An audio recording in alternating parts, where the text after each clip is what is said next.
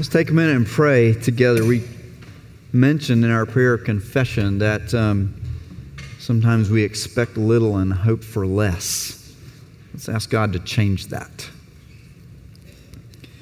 Lord, fill our hearts with the expectation that everything we were just singing is true, that when we come to the Scriptures, we are putting ourselves in the path of your transforming power.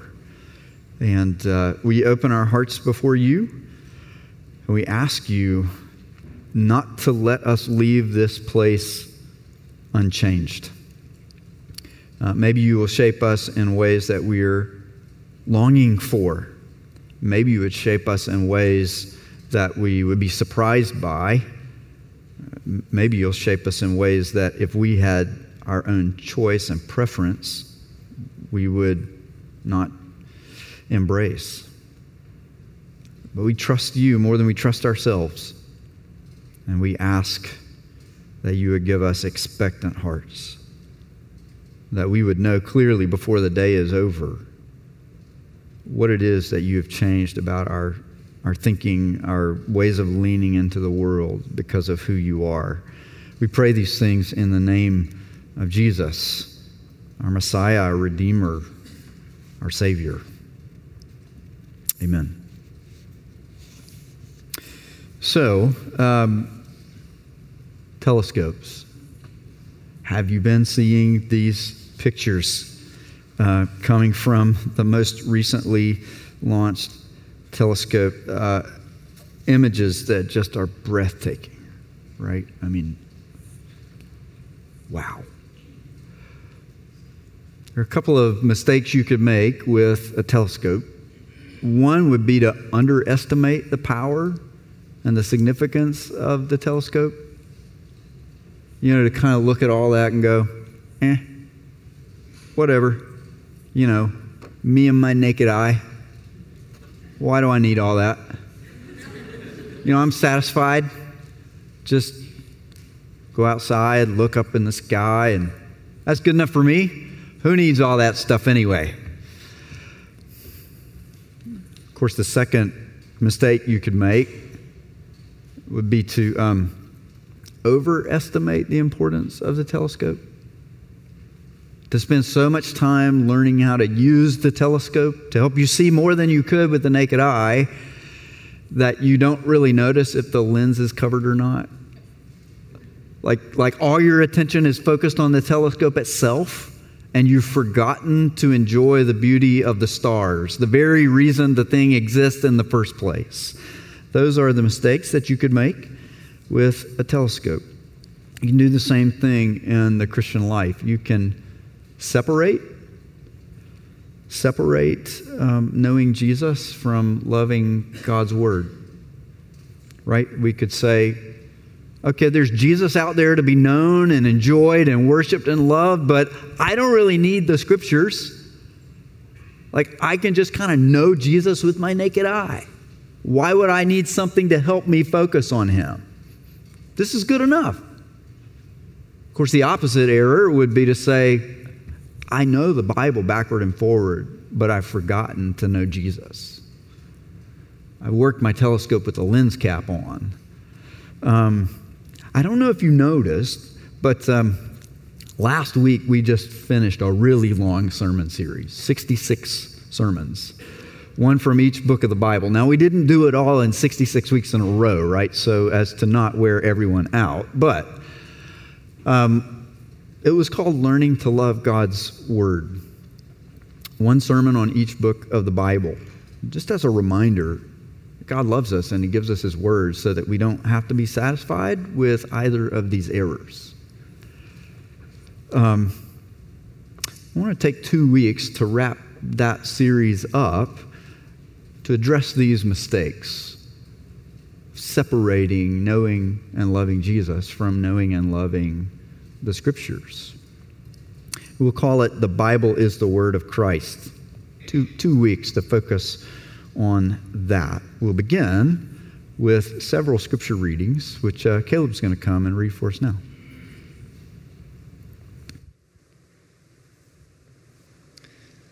Today's readings remind us that Jesus loved God's word, the scriptures. We'll hear one reading from each of the four Gospels in the order that these events happened in Jesus' life. From Matthew 4, when he was tempted by Satan in the wilderness. And the tempter came and said to him, "If you are the Son of God, command these stones to become loaves of bread." But he answered, "It is written, man shall not live by bread alone, but by every word that comes from the mouth of God." From Luke 8, as he was teaching in a crowded house. And he was told, "Your mother and your brothers are standing outside, desiring to see you." But he answered them, "My mother and my brothers are those who hear the word of God and do it." From John 17, praying for his disciples just before he was betrayed and arrested. "Sanctify them in the truth. Your word is truth." From Mark 15, during his crucifixion, reciting the first words of Psalm 22. "And at the 9th hour, Jesus cried with a loud voice, 'Eloi, Eloi, lema sabachthani,' which means, my God, why have you forsaken me?" This is the word of the Lord. Thanks be to God. So last week I was in a coffee shop sitting next to a man I had never met before, but I wanted to meet him, and I knew it because he was wearing a Star Wars shirt. And I was like, "Hey man, I love your shirt."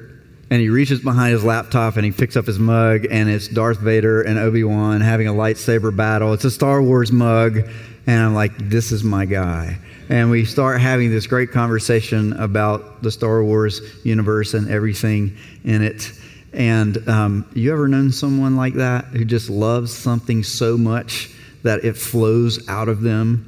Like this guy, he's passionate about Star Wars. He wears it, he drinks it, he breathes it, he bleeds it. Jesus was that way with the scriptures, what you and I would call the Old Testament, and he wound up giving us what you and I would call the New Testament. Jesus loved the scriptures. He loved God's word. He loved the Bible. It flowed out of him. He breathed it. He bled it.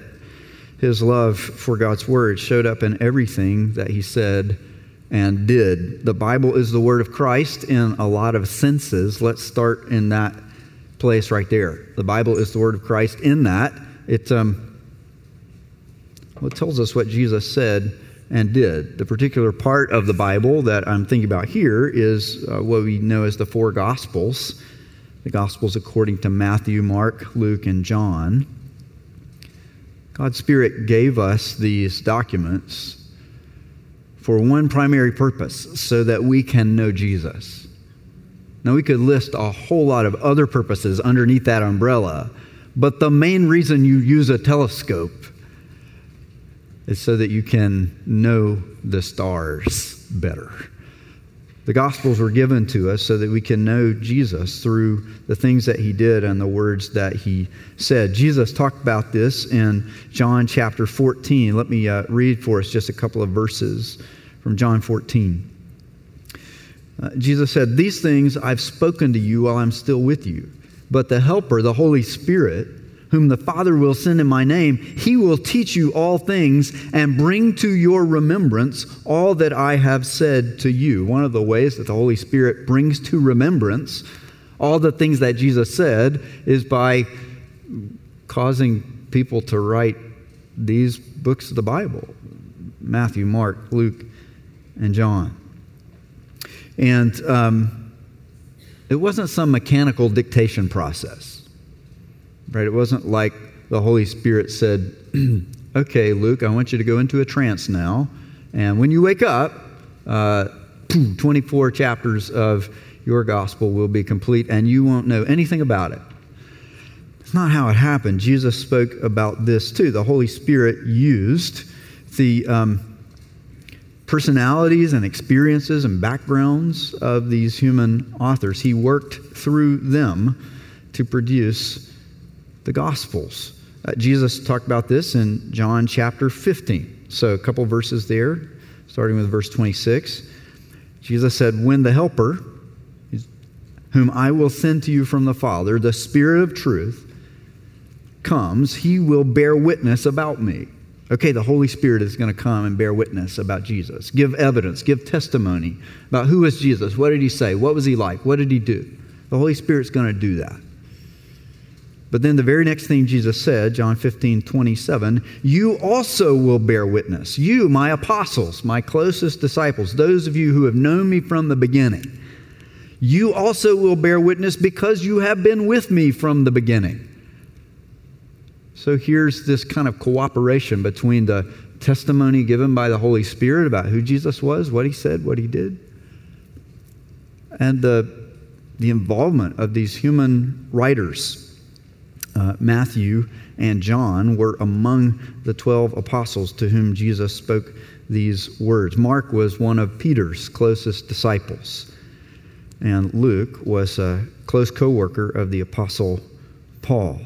And so Jesus' apostles either write or have close relationship with those who write these four Gospels. The Holy Spirit worked through these human beings to give us reliable testimony from eyewitnesses and ear witnesses of the things that Jesus did and said.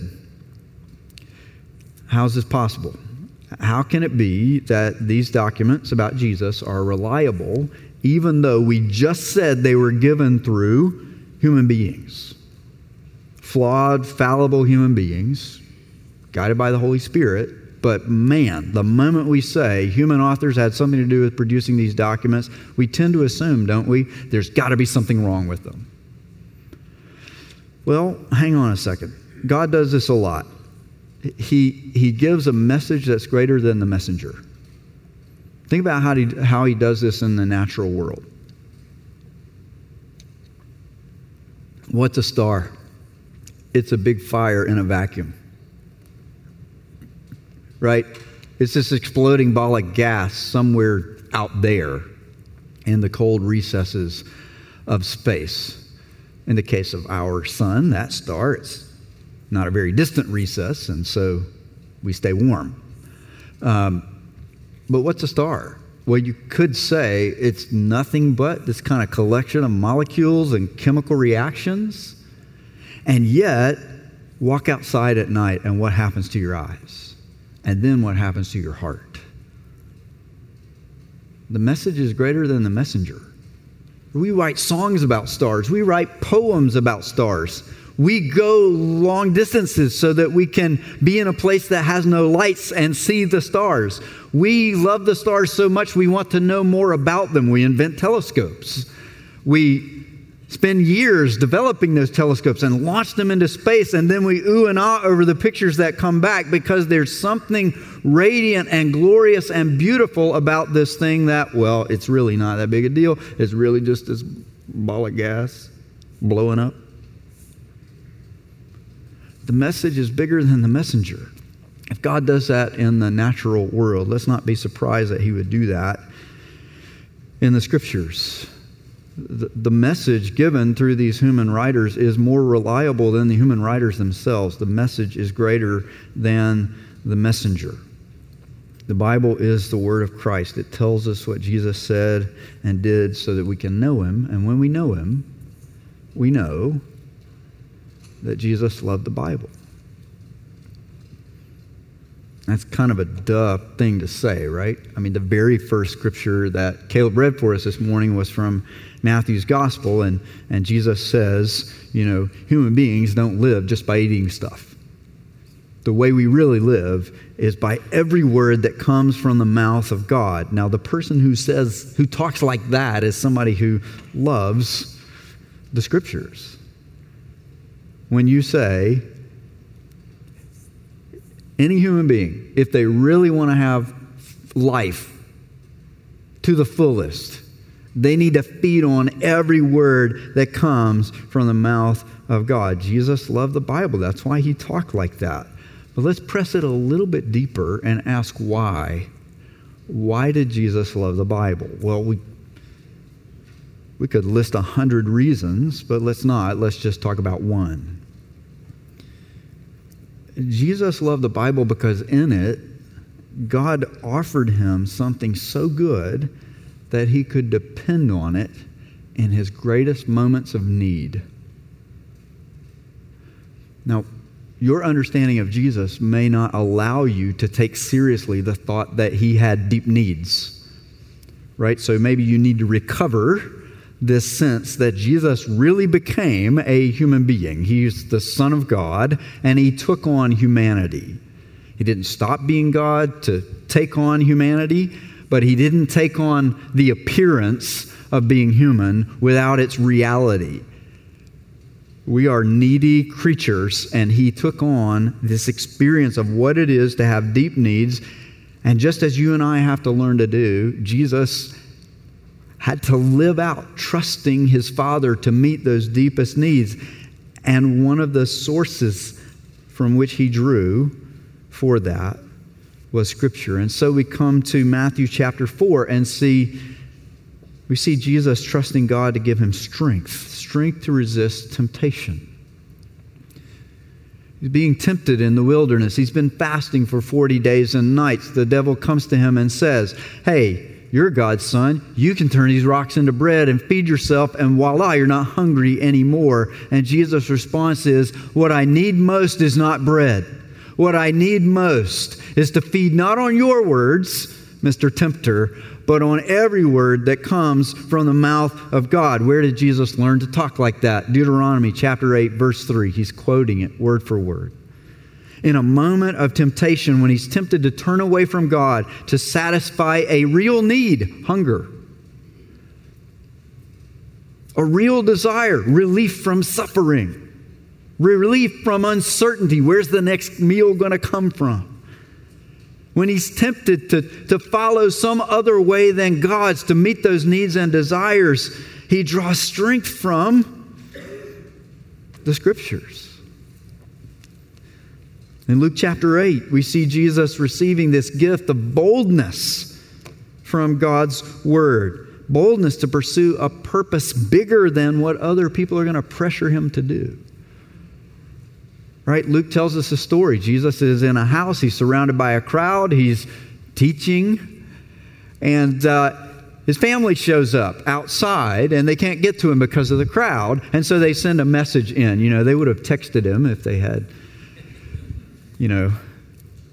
pocket machines of infinite knowledge is what I refer to them as sometimes. Hey, Jesus, come outside now. Really important. And Jesus says, tell them this. There is nothing more important than belonging to the family of those who love God's Word and do it. My greatest priority right now is not to go outside and check in with my mother and brothers. My greatest priority right now is to be with my mother and brothers, my true family of those who have heard God speak and have said, yes, Lord, feed us more. That is my greatest priority.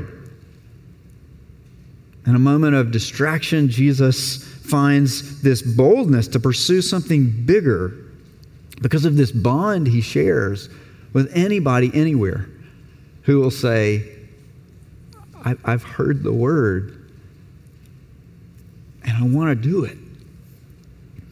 John chapter 17, the Father gives Jesus comfort in a moment when he's anxious for the people he loves. Jesus is about to be arrested, and he knows that after his death and resurrection and ascension back to heaven, his disciples are going to face all kinds of rejection and persecution, imprisonment, and even death. And he says, Father, I believe that your word is truth. Your word is the kind of truth that can prepare people to thrive under pressure, so that when they are hated, they can return it with love. And when they are tempted to give up on you, they can instead find faithfulness. Sanctify them by the truth. Father, your word is truth. Jesus loved the Scriptures. Mark chapter 15. Not only finds comfort when he's concerned about his disciples and what they'll face, he finds courage to endure pain himself with honesty and yet without despair. You hear his prayer from the cross. My God, why have you forsaken me? Jesus, who taught you to pray like that? And his answer would be the Scriptures. That's Psalm chapter 22, verse 1.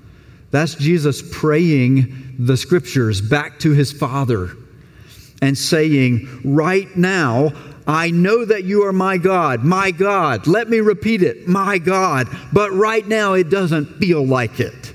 Right now, it just feels like you have abandoned me. You've walked away from me. You've turned your back on me. Why?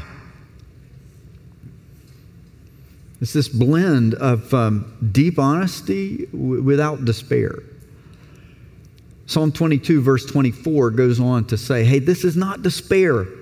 The psalmist says, right now, you have abandoned me, but I know you have not hidden your face. Jesus kind of praying this thought of right now is crucifixion, but that's not the end of my story. Resurrection is coming, but Father, in the meantime, all I'm experiencing is pain and the absence of your goodness. And in his word, God offers you and me the same thing he offered over and over and over and over again to his Son. A chance to know him on that deep level that would say, you can come to me in any moment, no matter what the need. Is it a moment of temptation and you need strength? Is it a moment when you're distracted and you need your boldness to be refocused and renewed? Is it a moment when you're anxious for people that you love and you need comfort? Is it a moment when you are hurting and you need courage to face the pain? You can come to me in absolute honesty, and I will strengthen you through the words I have spoken into this world. Because we love Jesus, we trust that God will use his word this way in our lives too. So what does that start to look like? What does it look like for you and me to love the Bible because we love Jesus? Let's talk about attitude and action. We'll start with attitude. An attitude of humility.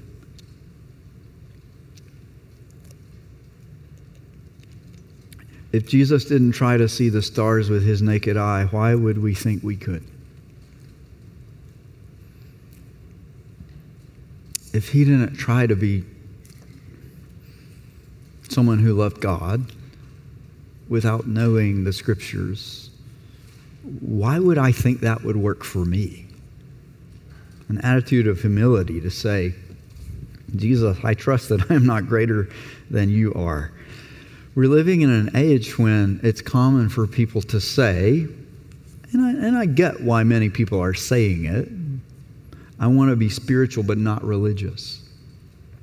Yeah, there's plenty of disappointment with religious leaders and institutions and their failures and flaws. I get it. I know the failures and flaws of religious leaders better than any of you because I know them from the inside out. But one of the dangers of trying to be spiritual without religious is that it often goes hand in hand with, I'm going to try to know Jesus without the Bible. But Jesus didn't try to be spiritual without the Bible. So I don't think that I should try it either. If Jesus needed the Bible to be Jesus, I think it makes sense that we need the Bible to know Jesus. Okay, well, let's translate that attitude of humility and trust and love for God's Word into some actions.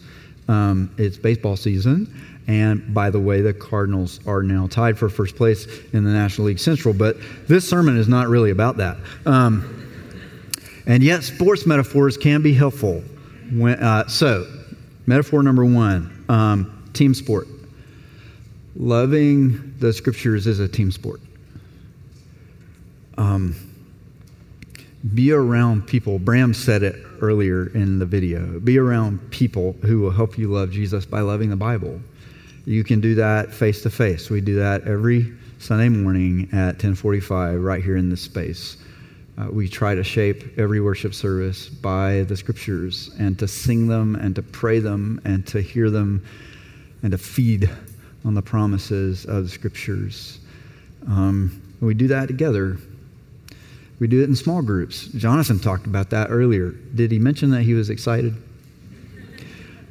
You can't love the Bible by yourself. You can't love Jesus by yourself. You can't launch that fancy NASA satellite into space by yourself. A whole team of people. It's the same thing spiritually. We need teams.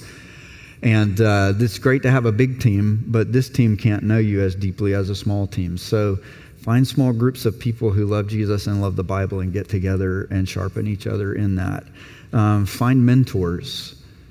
Bram mentioned the importance of connecting with people your own age. It's also important to connect with somebody who's more mature than you are. There's one-on-one conversations when you get to say with honesty, hey, man, I'm not feeling it.